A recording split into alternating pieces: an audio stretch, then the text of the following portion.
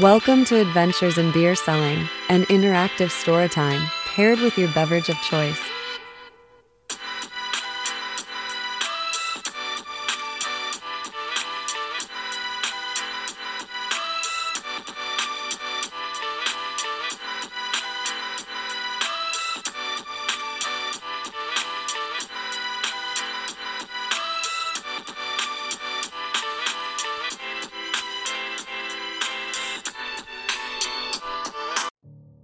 Adventures in Beer Selling.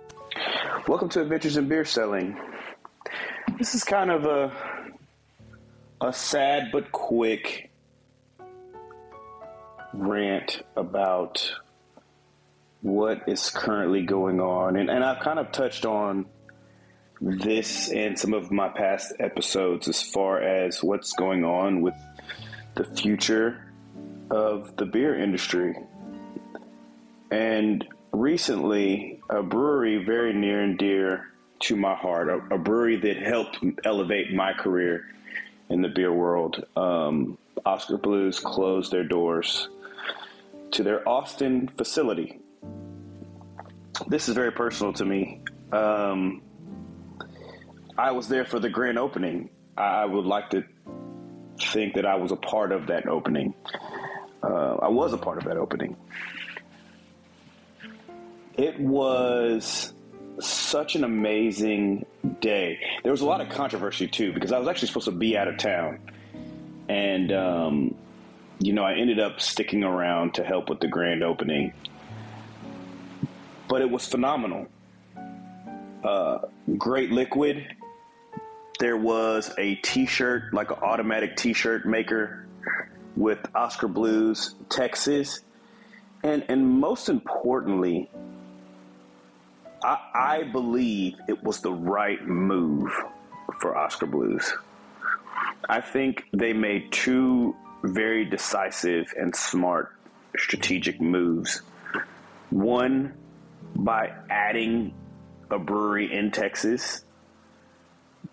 And then two, by building a collective of breweries that included breweries from other states to really smash their footprint. And I say this because I've asked this question before.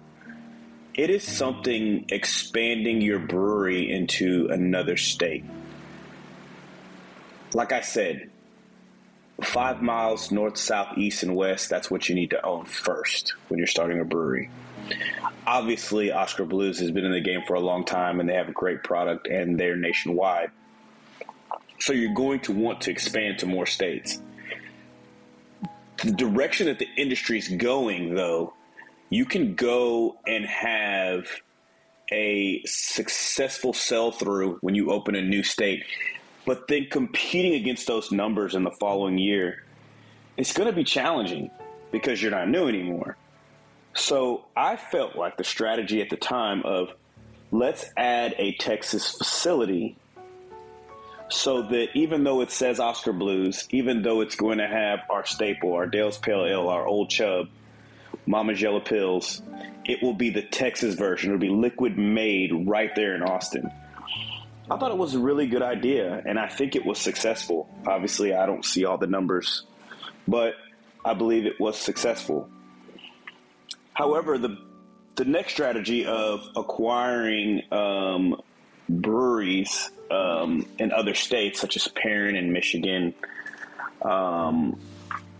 Cigar City, that was such an awesome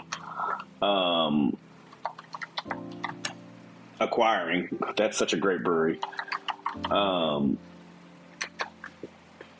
think that was a smarter move. Why? Because you are establishing yourself in a state with a brewery that already has a foothold in that state.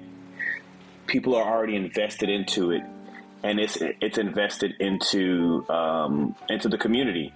So rather than trying to expand your footprint in one brand, you're helping that local brand grow within that community and establishing itself.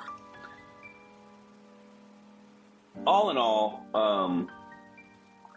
it's so sad because, I mean, from the artwork to the patio area to the whole environment to the people.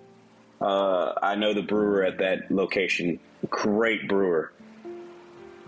It's heartbreaking. It's heartbreaking to see them go, especially since I haven't been in a while. So I would have loved to, have gotten a few beers before. But this is the struggle that we're going to be dealing with going into the future with breweries. This is the pain that we're going to have to deal with as the strategies shift. So, yeah, man, it's a tough loss for the Texas community. What I will say, kind of regardless of what I just said before, I don't know that losing Oskar Blues in Austin is completely like a strategic failure in the sense that it's an out-of-state brewery. I know some people are going to say that, they're an out-of-state brewery, it's never going to catch on. Everybody's going to have their theories.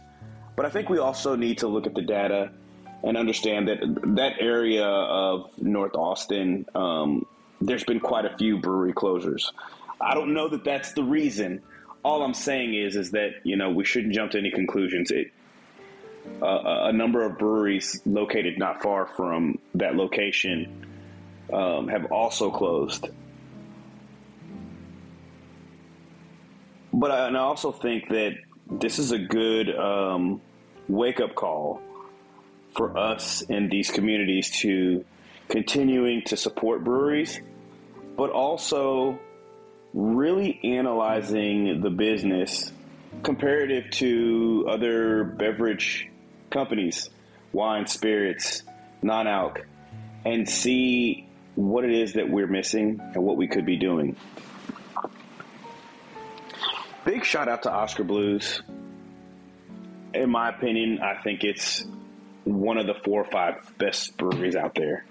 I'm very, very biased. Dale's Pale Ale is on my short list of fallbacks. So when I walk into the grocery store and I just can't decide what I want, I've got those few fallbacks that I know I'm not going to be unhappy. And Dale's Pale Ale is one of those beers. Oskar Blues IPA was released, I guess that was about 2016. That was an amazing IPA. One of the first IPAs I've ever had that I believe it had Galaxy hops in there, which I know are really popular. So citrusy and juicy, such a great IPA.